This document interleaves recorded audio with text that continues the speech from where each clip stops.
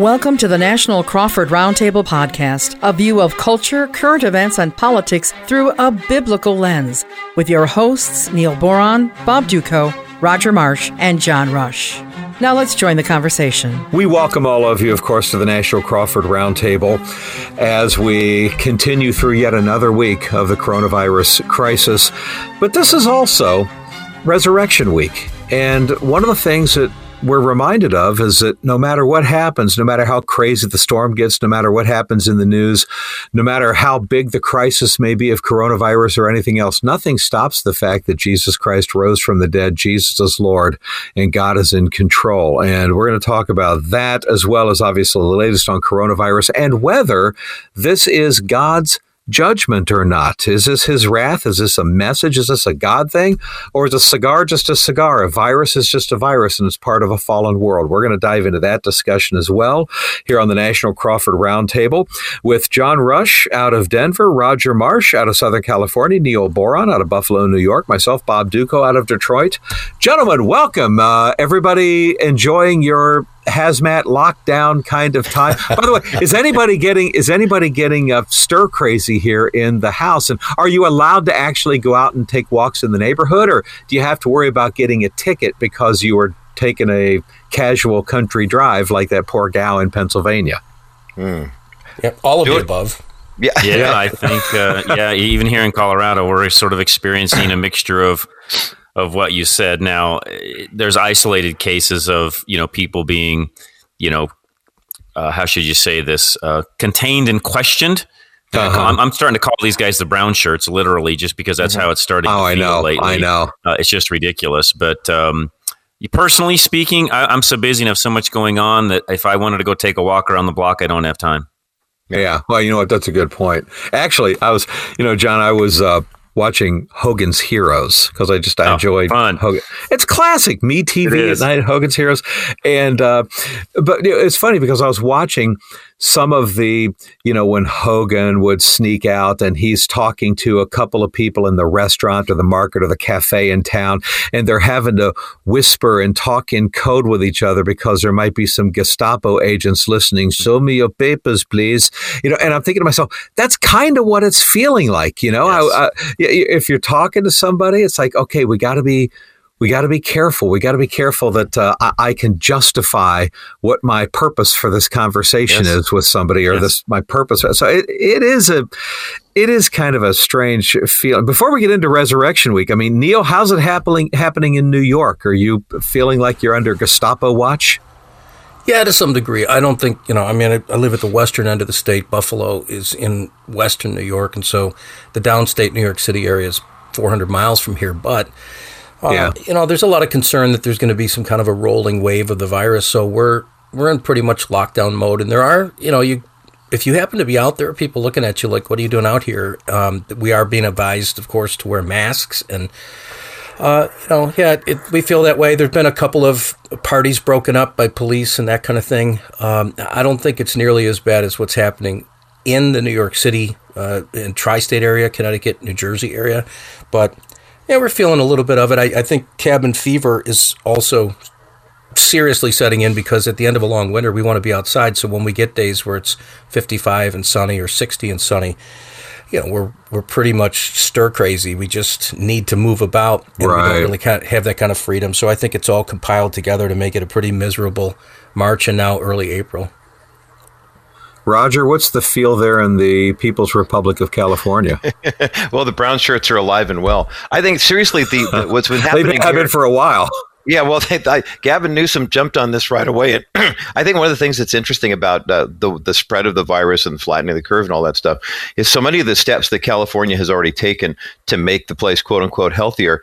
We're talking about a state that ranks 47th in the nation in population density. So, I mean, in terms of, social distancing, 6 foot, stay inside and everything, there's 900 miles plus from the Mexican border to the Oregon border, there's a lot of room to roam in California. So it's not like the same problem that New York has in terms of heavy concentration of people all in one place.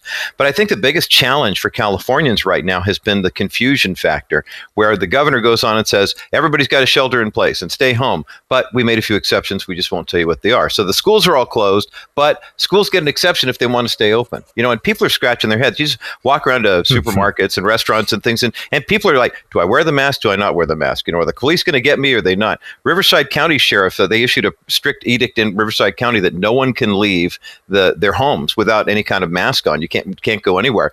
And then the sheriff had to walk it back a little bit and said, well, it's not like we're going to be giving you tickets or giving anyone fines, but there is up to 6 months in jail and $1,000 fine if you're not wearing a mask. And so people are scratching their heads going, what the heck? I think the confusion and fear factor may be even greater risk to Californians than the actual risk of contracting COVID-19.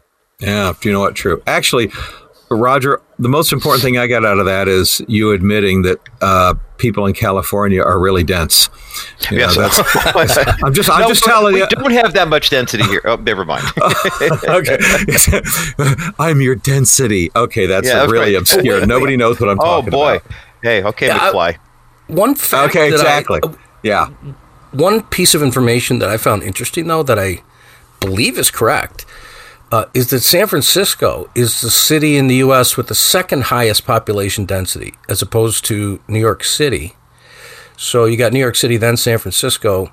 I don't know where that stat came up. And by the way, I'm not disputing, Roger, what you just said about California's population density. Population on the whole, yes. Yeah, spread out over 900 miles. But it is interesting to see that, at least right now, it doesn't look like what's happening in San Francisco, that San Francisco isn't the same as New York City. I do wonder if some of those early, lockdown ideas from Gavin Newsom are paying dividends or not, because New York lagged behind on that just a little bit. It'll be interesting to watch to see how that turns out in the end. Yeah, different temperatures too, guys. You have to think about that as well. Yeah, warmer temperatures will help, but San Francisco had a whole slew of problems before this showed up. I mean, in terms of what was happening on the street, the homeless crisis, feces on sidewalks and things like that. So it was kind of a breeding ground before COVID-19 showed up. I'm sure it's been exacerbated by that, and I'm sure that the social distancing's probably helped in that area. I was just talking about the state on the whole. I don't know if there's any hope for San Francisco, and I say that out of love and respect for our KCBC audience who are there. They're probably nodding their heads and saying, yeah, you're absolutely right. But it will be interesting to see how New York and California all play out as the days and weeks wear on. Yeah, absolutely. Well, we're going to have certainly a lot more coronavirus things to talk about, obviously, and we'll get into some more of the latest of what's happening with coronavirus and from nationally and the task force and everything else, and when this thing might end. We're also later on going to move the discussion into a question of whether this is God's judgment. Is it his wrath? Is this a God thing? Did God send the coronavirus to send us a message? So, I mean, we're going to explore, obviously, a lot of that as well.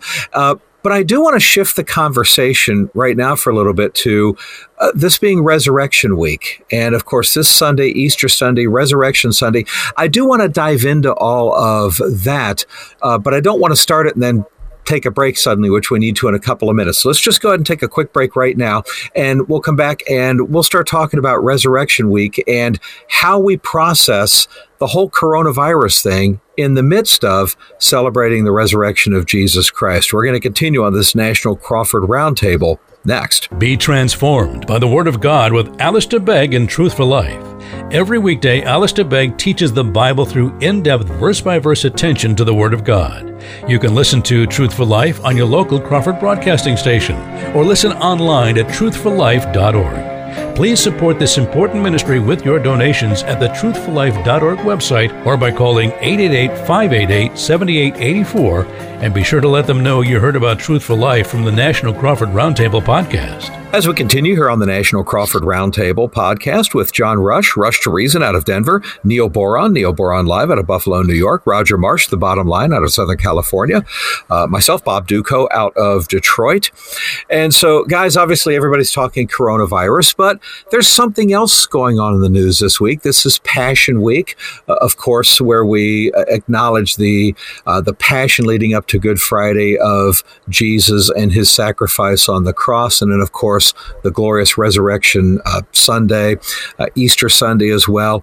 But one thing that's going to be very different about this is the way that this is celebrated. I mean, for the first time in, I believe, American history, churches will be empty on Easter morning. We're going to talk about that in just a little bit, but first, let's discuss, and Neil, I want to get your take on the reality of the resurrection, how significant this is, and how we as believers need to take, especially weeks like this, to remind ourselves, wait a minute, Jesus Christ is still Lord no matter what kind of calamities we may be facing in the world. Even if everybody on planet Earth died except 2 people, okay, and it's like one of these horror movies, Jesus Christ is still Lord. He's still prepared a place for us in heaven, and sometimes I think things like this are just a chance for us to refocus our eyes on what's important. Yeah, absolutely, and I know for sure that there are an awful lot of people in the world, believers and non-believers alike, that are reassessing, what's really important in their lives. And for us as followers of Jesus, we have the opportunity to celebrate not only his death and burial, but his resurrection as he promised. And one thing that really has struck me as we head, towards this weekend is the idea that there are an awful lot of really powerful and prominent people that have made their mark on the world. You think of Alexander the Great and Hitler and Stalin and Confucius and Buddha and Muhammad, and no disrespect to any of them. They all, Churchill, good, bad, or otherwise, they've just been powerful people that have made great impacts on the world. But all of them are dead, and they're in the grave. Jesus made a powerful impact on the world, but rose again, distinguishing him as Lord and Master over death, hell, and the grave. And that's the God that we serve. That our hope isn't just a hope founded in great theological ideas, but in a person who's alive, and his name is Jesus. And so, when you look at this coronavirus thing, we know for sure it's no match to God himself, and he could simply speak the word, peace be still, and the wind and the wave. If they can be subdued, coronavirus could be subdued. It's a broken world that we live in. There's a lot of people that want to, say that this is the judgment of God, and I know we'll have more to say about that later. But the reality is Christ is with us in the midst of this. He's given us opportunities to bring the light and the hope of his resurrection and the gospel of Jesus Christ to a lost and dying world, and we've got a story to tell. And I think hearts are open more than ever before. I think I might have even mentioned on the last podcast or recently that my wife has been taking scripture verses with her to work. She's a nurse, and to some degree on the front lines of this. And, everyone wants to see the verses. They're looking for hope everywhere, anywhere they can get it. And if scripture provides us hope and encouragement, people are willing to listen. So, I don't know, it's a very unique time, and interesting that Easter is falling, the celebration of the resurrection falls right in the middle of this. I just can't even believe the incredible opportunity God has given to all of us. No, so true. And John, let me ask you about this. I mean, the significance of Easter, if we didn't have coronavirus going on right now, well, we would be talking about Resurrection Sunday and the significance of Jesus rising from the dead and such. And so coronavirus is consuming everything, but I think it's still important for us to devote some time and remind people that Jesus Christ really did rise from the dead. This isn't just some religious tenet that we hold on to. This actually happened in real space and time 2,000 years ago. He rose from the dead, proving who he was, that he was who he claimed to be, God on earth in the flesh, dying for our sins. And we don't worship a babe in a manger. We worship a risen Lord who is at the right hand of the Father.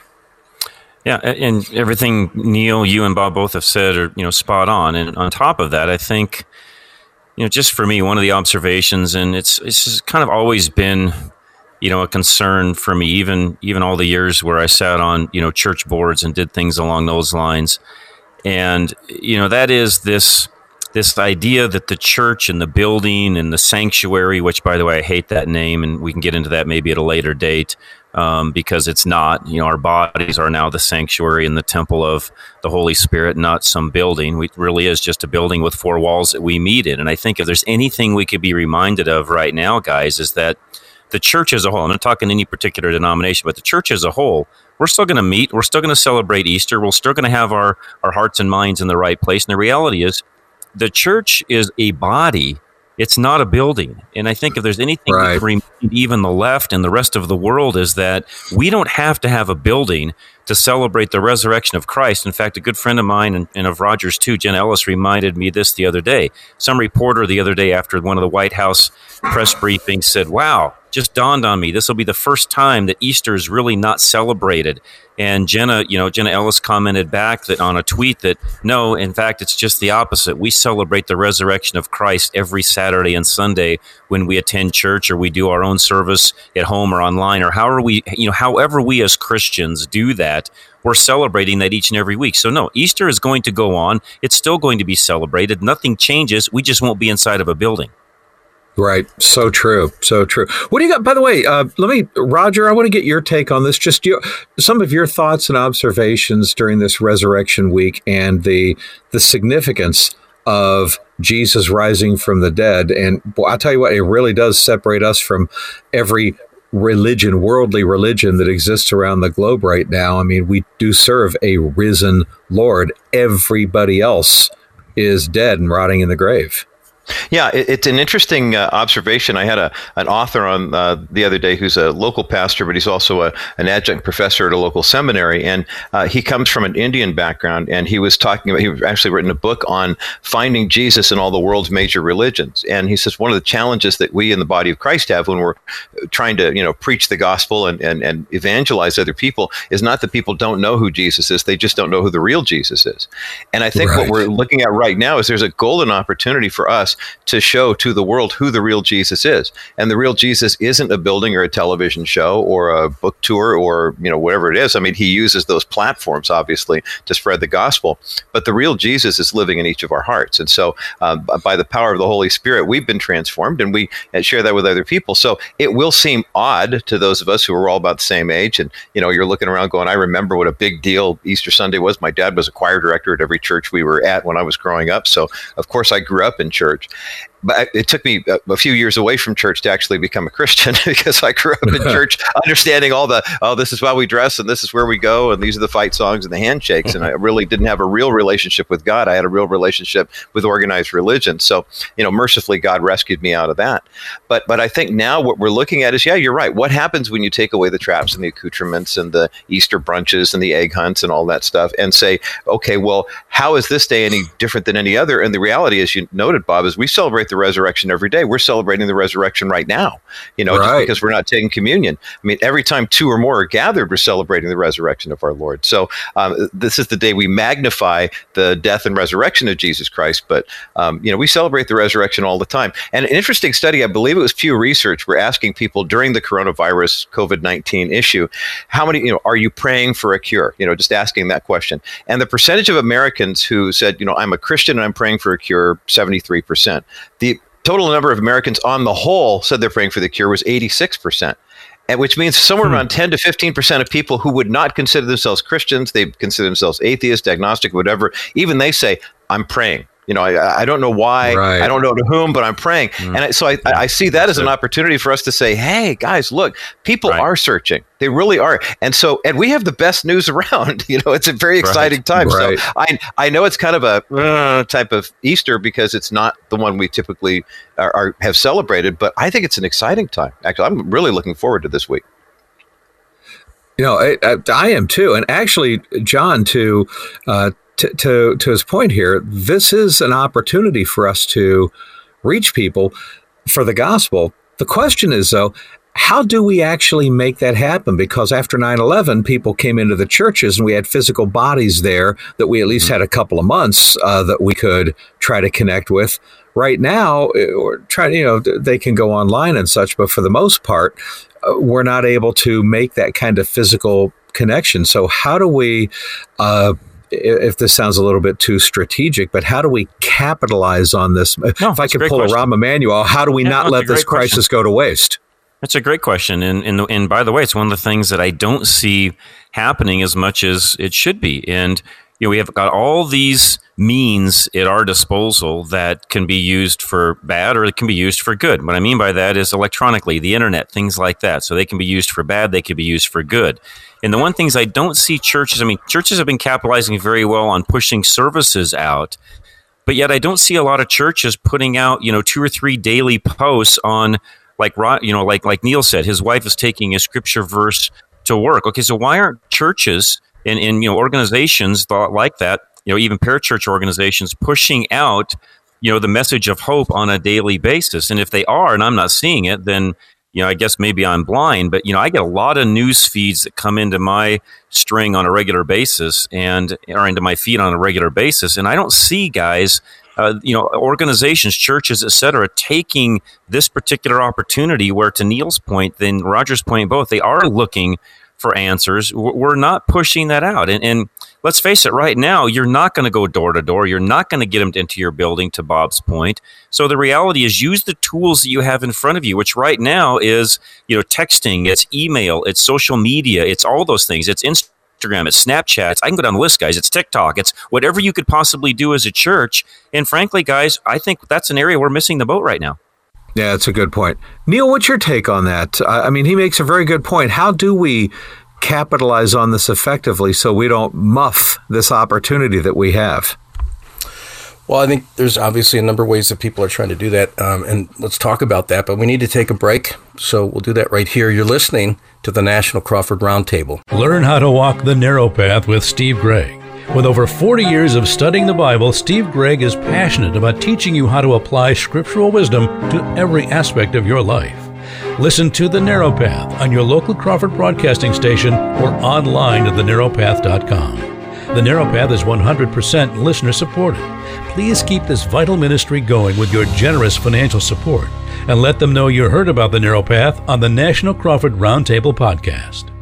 This is the National Crawford Roundtable. My name is Neil Boron. With us today as well is Bob Duco, kind of officiating this thing from Detroit, Michigan. We've got John Rush with us in Denver, Colorado, and Roger Marsh in Southern California.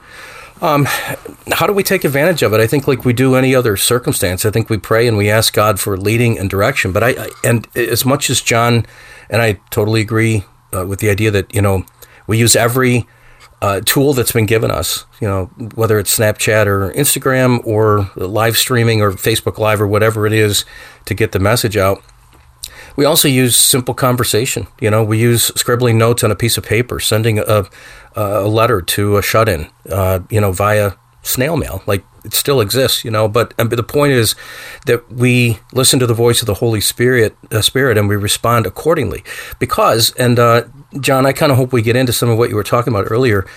We are the church. The whole idea that, church has to be a building is a little upsetting to me in one sense. We say that. We always say, the church isn't a building, it's the body of Christ. But look at places around the world where buildings for worship don't exist. When you think about communist China and the Sudan and other places where the parts of the Middle East where the gospel has completely been squashed or attempted to be squashed by formal gatherings of believers, it's been impossible to do it. And the Holy Spirit, has reached out and grabbed hold of the hearts of people in seemingly impossible circumstances. And I just think, whatever the means might be, whether it's talking to a friend across a driveway, social distancing while you do it, making meaningful connections with people and loving them where they're at and addressing their fears and going to God personally to address our own fears and praying either for people out loud or silently, for their needs. That all of it represents opportunity and taking advantage of what God has made available to us. And, our lives have been transformed. We are eyewitness to the gospel of Jesus Christ. We're his ambassadors, wherever that might be. And, think about it. The Apostle Paul was bound in chains in prison and wrote several of his letters, New Testament epistles, wrote several books of the Bible that we read in the New Testament while he was in bondage, while he was detained. So, and Shakespeare wrote several of his most famous plays, during a plague that he endured during his lifetime. There's a lot of really powerful and creative stuff have come out of seemingly impossible circumstances. And I just think that I honestly believe that we were created for such a time as this. Like, this could be and should be the church's finest hour because we are the church and the Holy Spirit of God is alive and living inside of us, empowering us to do everything that he's calling us to do. Like, it's not that we're on our own trying to make this stuff up, that he wants to work through us to bring light and love and hope to the people that really need it. Yeah, that's such a good point. Roger, let me ask you, I'm curious, when we look at, I mentioned 9/11 before. After 9/11, everybody was flooding into the churches. Okay, fine. That lasted a couple of months, and then before you know it, people went back to their normal lives. It didn't stick. It didn't take, unfortunately. What do you think is going to happen here? Bible sales are up. If you look at online sales places like this, so you got a bunch of people buying Bibles. Prayer is up. We see that in the polls. Does this thing stick? By the time we get into summer and coronavirus is pretty much behind us, and now we're getting back, now we're getting to the political conventions, and here we go again, and we're getting ready for the fall election and such. And it's like, oh, what's coronavirus going to be like when it comes back this fall? Those discussions will happen. But is everybody going to just go back to their regular routines again, or do you think we might actually retain some of this increased reaching out for God? Well, I'll start with the begin with the end in mind, right? I don't think there's going to be a regular routine anymore. There's going to be a new normal for people, regardless of how they, get up off the mat from this. Some people won't get up. They'll still just be down and waiting for it to continue to keep coming back. And others will come back in pretty good fashion. I think it's an excellent point that so many people are really searching out answers. And you mentioned the Bible sales, which is very, very encouraging and similar to what we saw after 9/11. I think the difference between this and that is 9/11 was an event. It happened on a day. There was some fallout. I mean, there were some, some people dealing with illnesses and PTSDs and stuff moving on. But I think the reality is this one doesn't seem to have any finish line right now. And so, and quite frankly, with the Western media especially getting so much mileage out of it, they're not going to let it finish. I mean, the recovery rate internationally is 3 times as high as the death rate for COVID-19. You would never hear that anywhere except on one of our programs. The recovery rate in the United States is 2 to 1. I mean, in terms of, we are making tremendous progress here. But if the media wants to keep milking this thing for as much as they will, that being the case, living in a culture now where people have the Google it mentality and Google is God, I'm sure there are some people who are looking for a quick fix to this so they can get back to their normal lives. The prayer that we have is that people will see lives transformed. I'm hoping that some will. I believe that some really, truly will have a transformational experience as a result of this. But my hunch is a lot of people right now are just looking for something to get them through so they can get back to their normal lives. The question is, how long is that going to take and how much impact will it be? Yeah, that's a very good point. Well, what we're going to do in the second half of this National Crawford Roundtable is we are going to shift the discussion toward what the significance is, what the spiritual significance of coronavirus is. One of the most common questions asked of people is this God's wrath? Is this God's punishment, maybe? There are a lot of memes that we see on the internet and some isolated parts of scripture even that are pulled out. 2 Chronicles 7:14, a lot of people pointed to this. And so is there something that God is doing specifically in this coronavirus in that he brought it on somehow as a message or a sign or a revelation or a punishment? Or is a virus just a virus in a fallen world? We're going to dive into that part of the question in the second half of this National Crawford Roundtable podcast. And you can listen to the second half online by going to Apple Podcast, Stitcher, TuneIn, Crawford.live as well. And we'll continue the second half of this with John, Roger, Neil, and myself, Bob, here on the National Crawford Roundtable podcast. This has been a Crawford Broadcasting production. And we continue this National Crawford Roundtable podcast with myself, Bob Duco, the Bob Duco Show out of Detroit, Neil Boron Live out of Buffalo, New York, Roger Marsh, The Bottom Line out of Southern California, John Rush to Reason out of the People's Republic of California, and John Rush is out of Colorado, Roger Marsh, of course. That's a pretty good description, Bob. Actually, that's kind of what we've become. Is it? Yeah. So the California transplants, yeah. Mm-hmm. I know. So now you're right. It's the People's Republic of Colorado now, on top of everything else. Of course, John out of Colorado, Roger out of Southern California. But gentlemen, we've been talking about, of course, coronavirus, and this being Easter week, of course, Resurrection Sunday coming up. And I don't know about you, but I'm amazed how many times I end up hearing from people, what do you think this is? Is this God's punishment? Is this God's wrath? You have a lot of celebrities even that are pointing to this now. You had Hulk Hogan who, interestingly enough, he just put on Instagram this week that what we need more than a vaccine is we need Jesus. I don't know that much about his faith and how committed of a Christian he is. I have no idea. That's between him and God. You have Kourtney Kardashian. I have no idea which one of the Kardashians she is. I don't even know who any of these reality people are, but least famous of the three Kardashians. Okay. Easily, yeah. You know what? I've heard of Kim Kardashian because I know, of course, that she has worked with President Trump and was very instrumental in criminal justice reform and such. And then I remember Robert Kardashian, who was part of the OJ Dream Team. But other than that, who knows? But anyway, she posted.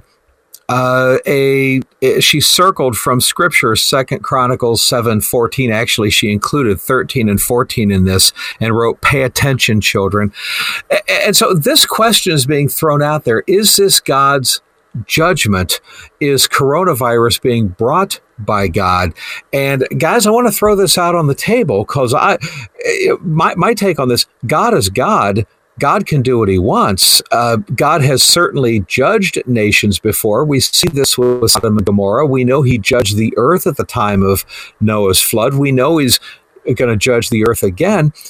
But at the same time, I see this as a virus that's part of what happens in a fallen world. And so can we find a way to use this to draw people to the Lord?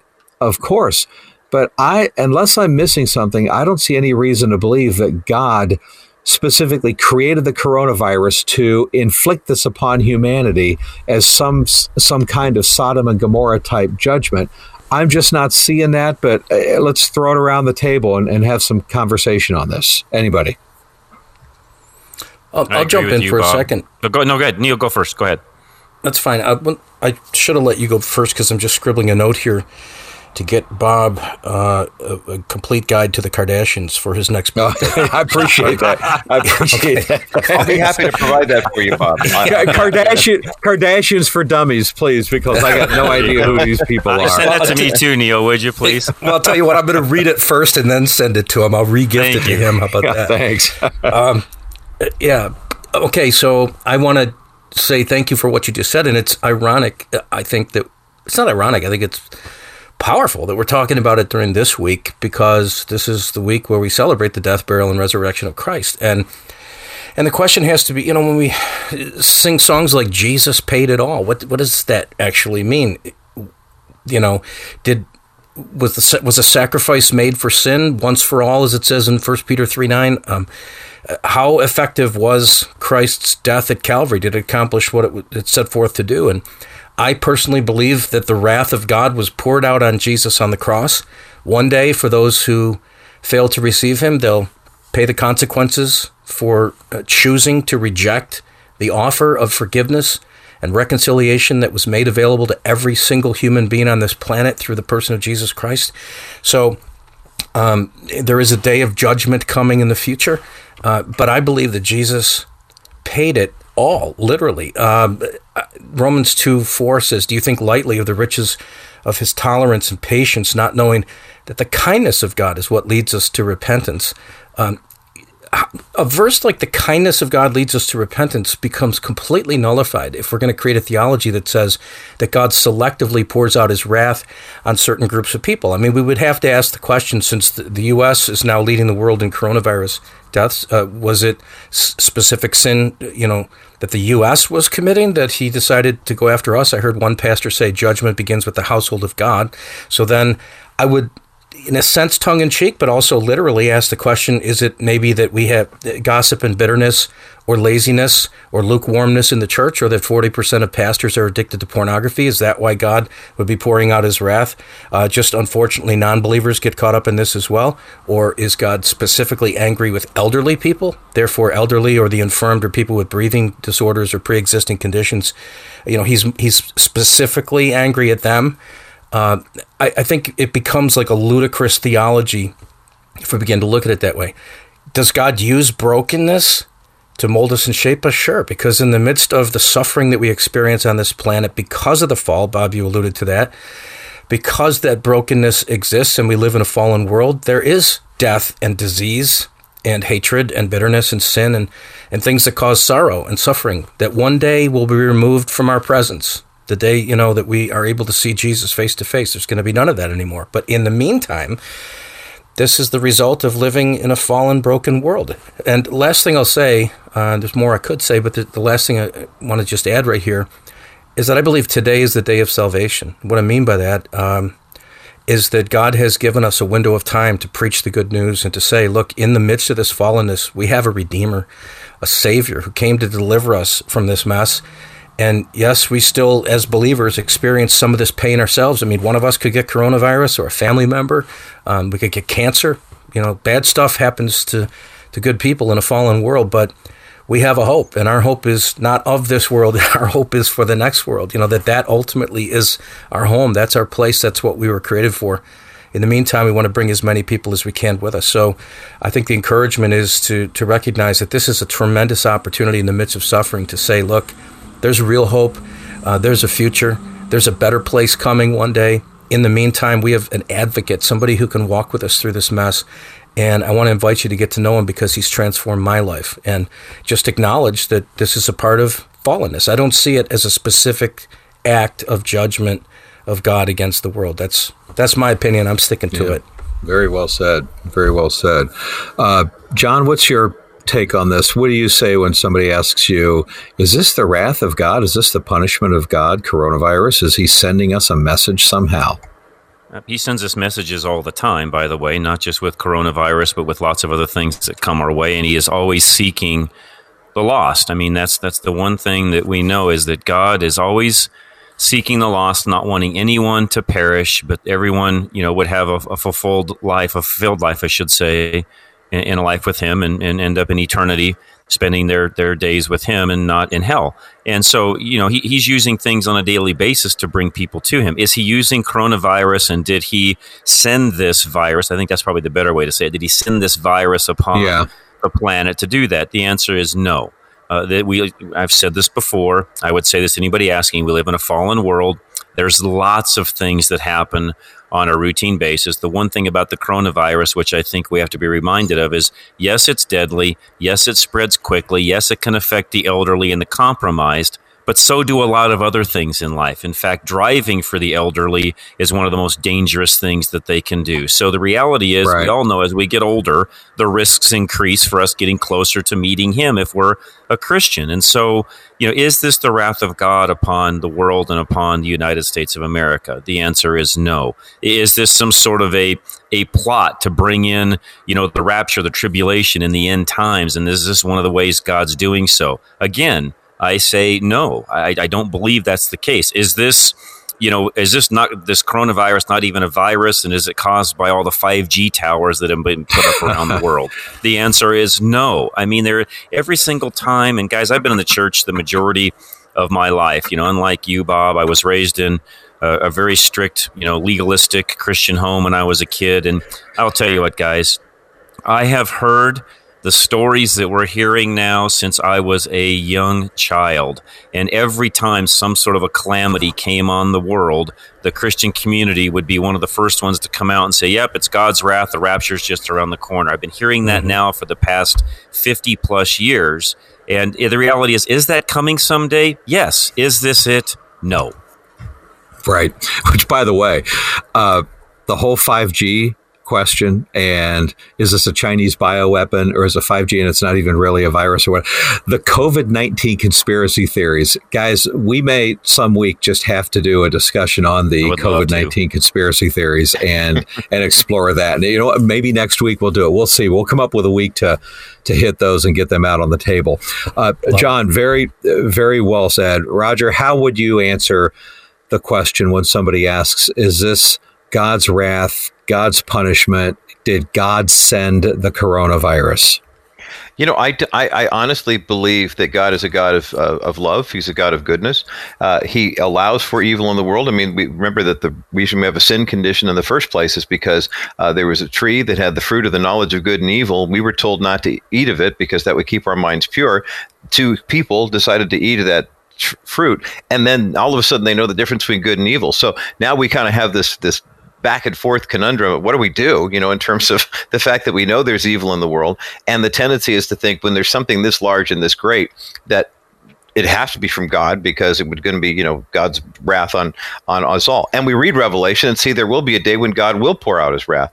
But until that day happens, I look at Romans 8:28, and we know that in all things, God works for the good of those who love him, who have been called according to his purpose. It doesn't necessarily say, from what I read this, and Paul's not saying God causes all these bad things to happen so then he could do good things out of them, but rather he looks at the evil that is in the world, and there is sin and disease in the world. One of the phrases that I hear over and over again that just drives me nuts is when you hear people in the community saying, this guy died of COVID-19, and he was perfectly healthy up to that point. I mean, right, who's perfectly healthy? I mean, are you kidding me? I mean, let's face it, as much as we try to take the vitamin supplements and eat vegan and exercise and keep our minds pure, no body is perfectly healthy. I mean, none. There's no way. As long as there's sin and evil in the world, they're not going to be perfectly healthy. So the idea that people who are in some, these superhuman states would, miraculously fall and succumb to this, I think it's ridiculous. But do I think this is God's judgment upon America or the world? No, I don't. I think God is using this opportunity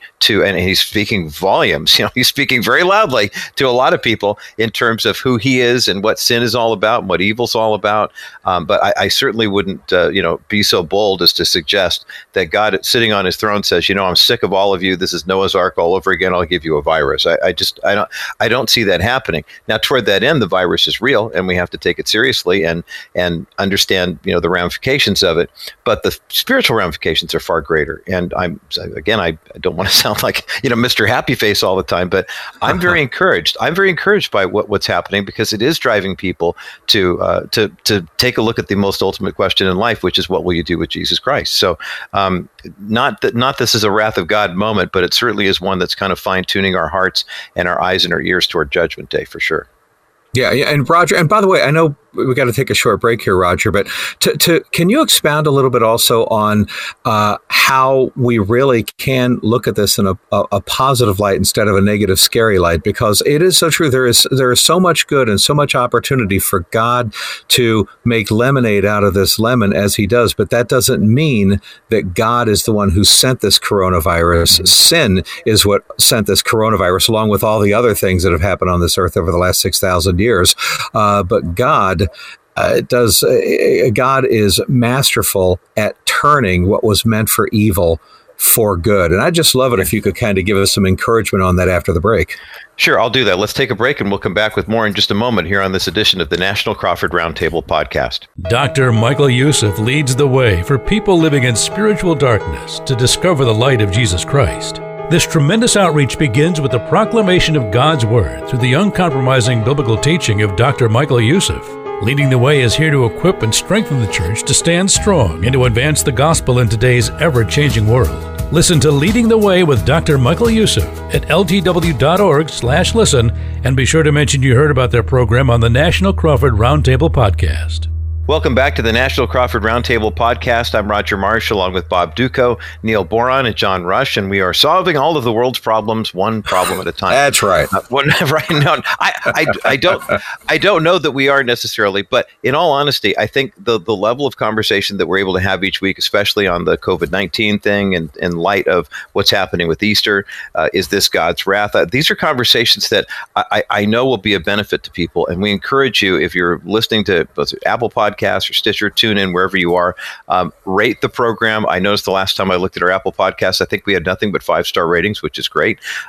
Please rate us, and then share this with your friends, because podcasts are growing in popularity. Radio broadcasts like the ones we host every day are still on the air, and all the Crawford hosts are live and keeping it real with regard to this issue. So just a little push for terrestrial radio as well. Bob, before the break, you had we were talking about the spiritual significance and the hope that we see in the midst, the light in the midst of the darkness. Last night, I actually did brave the elements here. We've been getting a bit of rain here in the People's Republic of California, and I went out to get some pizza at a local pizza place that everyone likes to go to, and we're trying to support the local businesses to keep them going.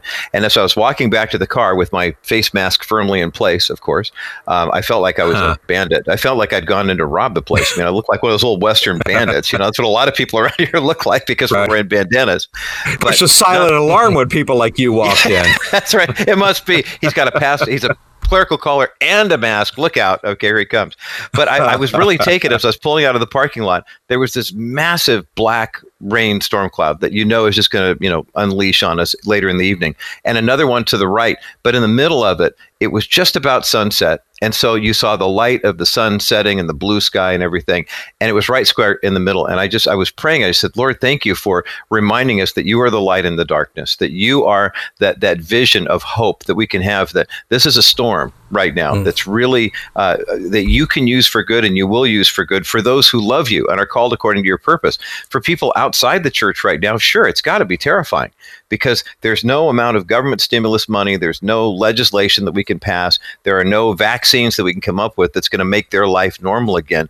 It helps us to realize that there are forces greater than us that are in control. And of course, the greatest force is the hand of God. But I'm encouraged to see, what was it? The president tweeted out last weekend that he was going to watch Pastor Greg Laurie's Harvest Church online.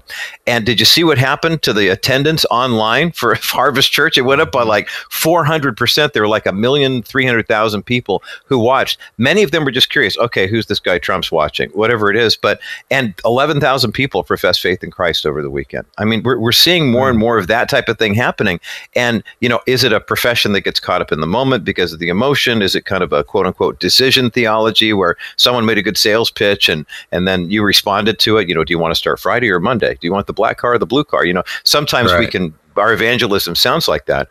But I just have to believe, I'm hopeful that not just this Easter Sunday, but every day that these types of things are happening, more and more people are asking the questions that they wouldn't have asked before. And we have a very 1 Peter 3:15 moment.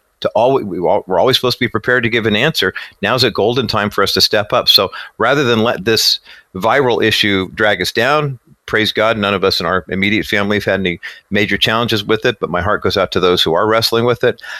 This is a great time to be alive, and it's a great time to be a believer. Yeah, you know what? It really is. It does seem that so much of society looks for somehow, some way to turn something into a big cataclysmic Armageddon. God is, it's the end of the world kind of thing. And, I got to thinking about, Roger, great encouraging words. And we so much appreciate that. I want to talk about this tendency that people have to try to create end of the world situations whenever something like this happens. And should we use this as an opportunity to draw people to the Lord? And absolutely, okay. Does God use times like this for his good? Of course he does. But let's put this whole thing into perspective. I don't know. None of us know what the final death tally is going to be when coronavirus is done. Not that we can actually really know when the death tally is finalized, because you're always going to have somebody dying from coronavirus, and that we always have somebody dying from the flu all 12 months of the year. Even though there's an end of the flu season, that doesn't mean that the deaths ever hit zero for the flu. And I don't know that we can expect they would ever hit zero for coronavirus. We'll see. But what the modeling numbers have gone from 100,000 down to 87,000. Now they're at 60,000 anticipated deaths. Okay, I don't know what the total number of deaths are going to be. Is it going to be 20, 30, 40,000? We don't really know. But let's say that ends up being what it is. If we're going to call this, it's the end of the world and it's a God thing, why wasn't the 1918 Spanish flu considered then God's judgment on mankind? There weren't 40 or 50 or 20,000 deaths there. There were between 20 and 50 million deaths. The bubonic plague of the 1346 to 1353, there were a low end to high end, 75 million to 200 million deaths during that. The Justinian bubonic plague of 541, 542 AD had 25 million deaths. And then you add to that so many other things like the smallpox outbreak of the 1520s. That was 56 million lives lost. Then you got the cholera pandemic of 1852 to 1860. That was 1 million deaths. The Asiatic flu of 1889, 1 million deaths. The cholera pandemic of 1910, 800,000 deaths. Asian flu of the late 1950s, 2 million deaths. The Hong Kong flu of 1968, 1 million deaths. And of course, we know HIV/AIDS at this point is over 36 million deaths. I guess I don't want to minimize the severity of coronavirus, but for those who see this and are blowing this up into it's Armageddon, it's God's punishment on humanity, I'm thinking 50 years from now, when you look in the history books at the severity of certain pandemics, I mean, I hate to say this, but coronavirus is going to be down the list quite a ways, guys. And so let's take it seriously. Let's take all the steps we need to take. Let's mitigate deaths as best as possible while trying to restart our economy. But let's not try to overblow this into some kind of worldwide event, because marked against history and other diseases and pandemics over even just the last 2,000 years, this is actually going to end up, I don't mean to sound insensitive, but Neil, this is going to end up historically being kind of small. Yeah, and I know we need to take a break soon, so let me just comment quickly. That's the problem with these end-of-the-world scenarios and some type of a theology that tries to fearmonger people into receiving Jesus. They're real, and they're deadly, and they're serious, but in comparison, it looks frivolous, silly almost, to consider this as some kind of an end-of-the-world scenario, and which is why, I'm going to go back to it, we have been commanded to preach the good news of the gospel. Right. We were never told to go preach hellfire and brimstone. We were told to share the good news. So anyway, John, I know Johnny's making a good point. Yeah. He is. He's a great point, Neil, by the way. Let's take a quick break. We'll come back and get things finished up. We are listening, or you are listening, I should say, to the National Crawford Roundtable. Dr. James Dobson left a successful career in academia to preserve and promote the biblical family in America. The radio broadcasting ministry of Dr. Dobson spans over 4 decades, earning him 17 honorary doctorate degrees and an induction into the National Radio Hall of Fame. Today, Dr. Dobson continues to champion marriage and parenthood through Family Talk. Listen every weekday at drjamesdobson.org, and be sure to reference the National Crawford Roundtable podcast when asked how you listen to Family Talk. And we're back, National Crawford Roundtable. Myself, Neil Boron, of course, Roger Marsh, and Bob Duco. And Neil, spot on. And I really appreciate what you just said, because that really is the truth. And that's, I guess, one of the things. And I would say anybody listening to this podcast, especially Christians, where you see some of these things, they're everywhere. I'm getting them emailed to me from listeners, even, guys, and that's why I wanted to even kind of talk about this some today, and suggested that to Bob a week ago. Is I think there's a lot of folks out there that are really confused, and they don't look at what Neil just said, and I think they need to. And I think on top of that, you've got to, you guys know me, I'm a numbers guy, so I always look at numbers, not to minimize death, because, and Bob, you said that correctly, I don't want to minimize anything, and we do need to take precautions. I mean, as Christians, we don't run down the freeway at 100 miles an hour, putting everybody's lives in danger when we're driving. We do our best to drive correctly and do the things that we're supposed to and be courteous and so on. We don't drink and drive and all of those other things. And that's, I think, how we need to really look at this virus. But guys, this is something nobody's talking about right now in the United States of America. And these are 2017 numbers. I need to get, 2019 numbers, but around 2.8 million people in the United States die every year, 2.8 million. So we have death going on around us every single day, and it's just a normal part of life. You live, and it's once appointed to man to die. After that, the judgment. And we need to remember that on a regular basis. The other thing I thought was really interesting, guys, and I know you can say I'm morbid, whatever you want to say, but yesterday on my way to the station, I just thought, I'm going to go past a couple of cemeteries on purpose, because there's all of this talk about deaths and everybody's dying of coronavirus. So, man, the grave digger ought to be in full mode swing. He ought to be out there with the backhoe digging as many graves as possible in cemeteries. I went past 2, and there's nothing out of the norm going on in those cemeteries. So if everybody's dying, why aren't the cemeteries overflowing? Right. It's a very good point. It is a very good point. And when you look at the amount of deaths that happen all throughout this country every single year. It's almost like we've accepted the fact that these are, I hate to use the word acceptable, but these are woven into the fabric of our life. We recognize that bad things happen and that there are things that can kill you. The flu, not trying to... go ahead. I want to stop you for just 1 second, too, because I think as Christians, if we're really going to preach the things that we should be, and I'm not trying to, belittle or put anybody down, but we all know that there are many a Christian that live about as unhealthy a life as you could possibly lead. Heart disease in America, for all of you listening, number one cause of death in the United States of America. We lose, out of all of the deaths, almost 25% of all deaths are from heart disease. And by the way, in a lot of cases, heart disease is preventable through diet, exercise, proper management of things, even medications and so on. And yet, as Christians, how many of us don't eat properly? We serve donuts for coffee hour at church, and all the other things that we do. If we're really preaching what we're supposed to be practicing, we don't, guys. Right. But then the question becomes, so now does the government step in and ban Happy Meals and ban large size big not. Gulps? Oh, sorry, Neil and responsibility. Roger. I know, but it's true. This happens all the time.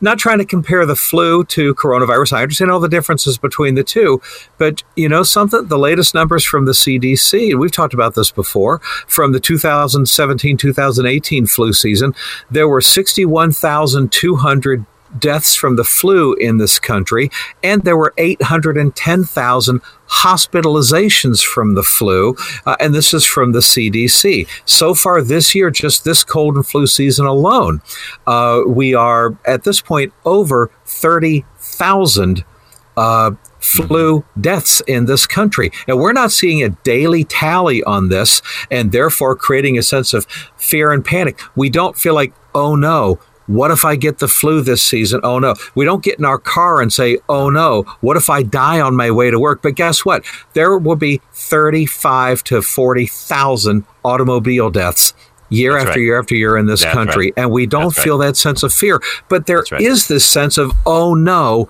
what if I get coronavirus? Not saying we don't mitigate that, not saying we don't take steps, but come on, folks, let's live our lives and remember that Jesus Christ is Lord, and we live in a fallen world with things that can kill us through the course of our lives. That's part of living in a fallen world. And of all the million different things that can take our lives, there's been a new thing added to the mix, coronavirus. Okay, but it's part of the mix of life and death that we experience every day.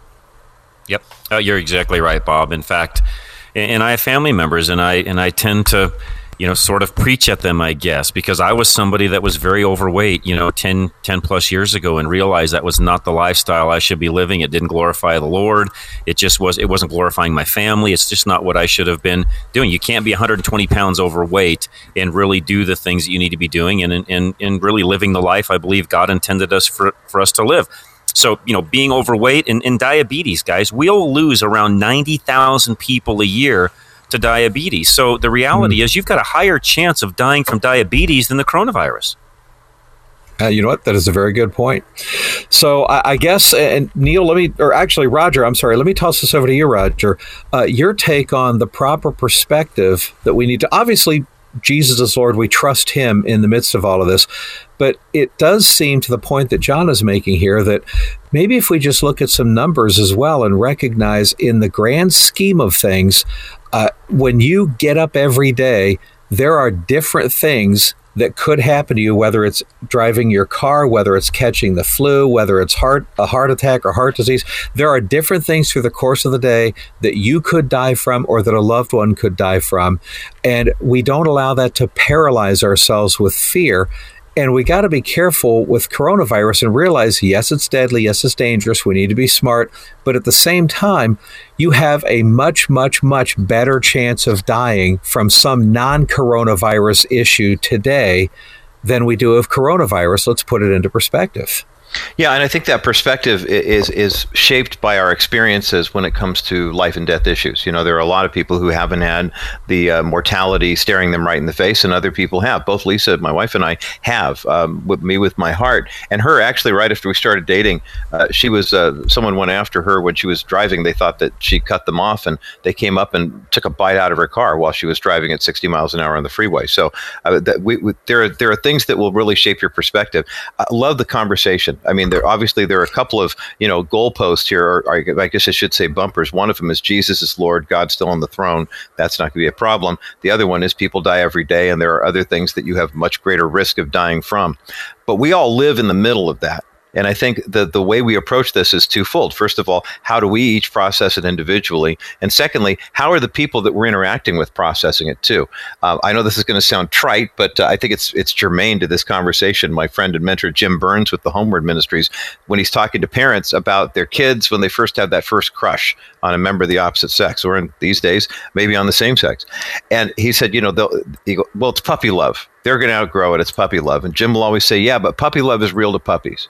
And I think we have to be compassionate to, where people are, in terms of, how we relate to them. So yes, there's the knowledge and the wisdom that we have, but also understanding too where people are coming from, and not saying that you totally pander and cater to that, but also just understand where people are. And I think this is, in the same way God so loved the world that Jesus Christ put on the form of a man and made himself lower than the angels, made himself lower than he was the lowliest of servants, as we're commemorating this week in Holy Week. I mean, the first act of service after Jesus said, I am the new covenant, my blood is the new covenant for you and for all people. He then gets up, takes out his outer garment, puts the towel around his waist, and performs the most menial task any slave. It was the lowest of low as far as the slaves would go. And so basically, he's God, for crying out loud. I mean, Jesus walking the earth should have destroyed everybody in his wake because he's holy and they're not. But he had to hold back, and he relates with us. So now that we can say, when someone says, I'm tempted, it's not of God, but Jesus understands what it's like for human beings to be tempted, and he offers salvation to us. So that's kind of a convoluted answer to your question, Bob, but I think it's nuanced. We're going to have to take it case by case and understand too that, in the grand scheme of things, I think I agree with everyone. When we look back on this overall, we're going to take a look at the death toll of this and say, gosh, was it really as bad as we thought it was? But boy, it sure seemed like it. Yeah, well, absolutely. Great point. And go ahead. Go ahead. Yeah, I just want to tag what Roger just said because it was so profound, and all of that you're saying is really resonating with me. I think this being Holy Week, as some refer to it, with Good Friday being the day that Jesus died, was buried, rose again. We celebrate that on Sunday, Resurrection Sunday.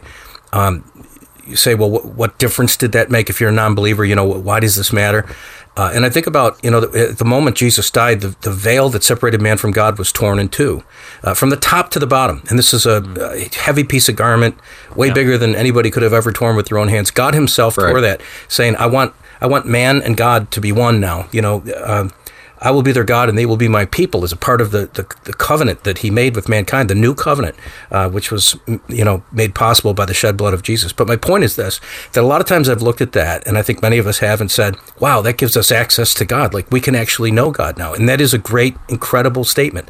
But it also means that God had access to us because the sin issue was satisfied in the death of Jesus and the shedding of his blood. And so God entered our story. He came to earth as a baby, which somebody referred to earlier. And Roger, everything you just said plays into this.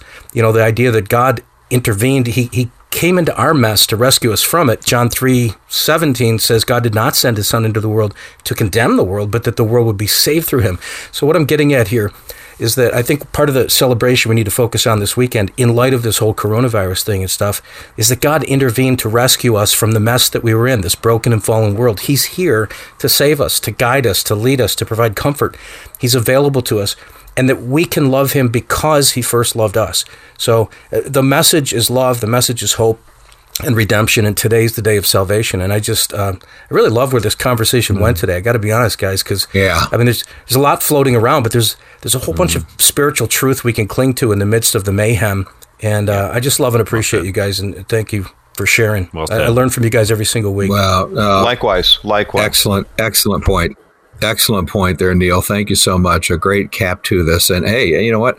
Anybody out there, if you do not know Jesus Christ as your Lord and Savior, he stands ready to receive you now. All you need to do is give your life to him. I mean, you pray and you ask Jesus to forgive you of your sins, wash you clean of your sins, prepare a place for you in heaven, and you recognize that you're a sinner in need of a Savior, and you give your life to him. He hears you, he takes you seriously, and you know something? You will be washed clean of your sins, and you become, quote unquote, right with God. Oh, coronavirus, maybe I should get right with God. It's not about sitting up straight and combing your hair and doing some religious things. You give your life to Jesus Christ and you pray that prayer, and you will be saved and you will be washed clean. Absolutely. John Rush to Reason out of Denver, Roger Marsh, The Bottom Line, Southern California, Neil Boron Live, Buffalo, New York, myself, Bob Duco out of Detroit. Gentlemen, always great catching up with you. Thanks so much. And we'll continue this conversation next week. Don't forget, everybody, you can go to Apple Podcast, Stitcher, TuneIn. You can also listen online, Crawford.live. We'd love it if you would rate the podcast, give us 5 stars. We always appreciate that. And who knows, maybe next week or sometime soon we'll talk about all the coronavirus conspiracy theories too.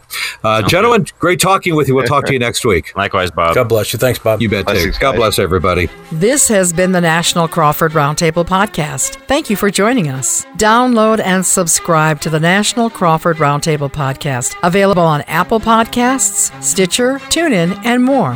Apple users can rate the podcast, and we'd appreciate your 5-star rating. National Crawford Roundtable Podcast returns with a new discussion each week. Be sure to watch for the notification on your podcast app. This has been a Crawford Broadcasting Company production.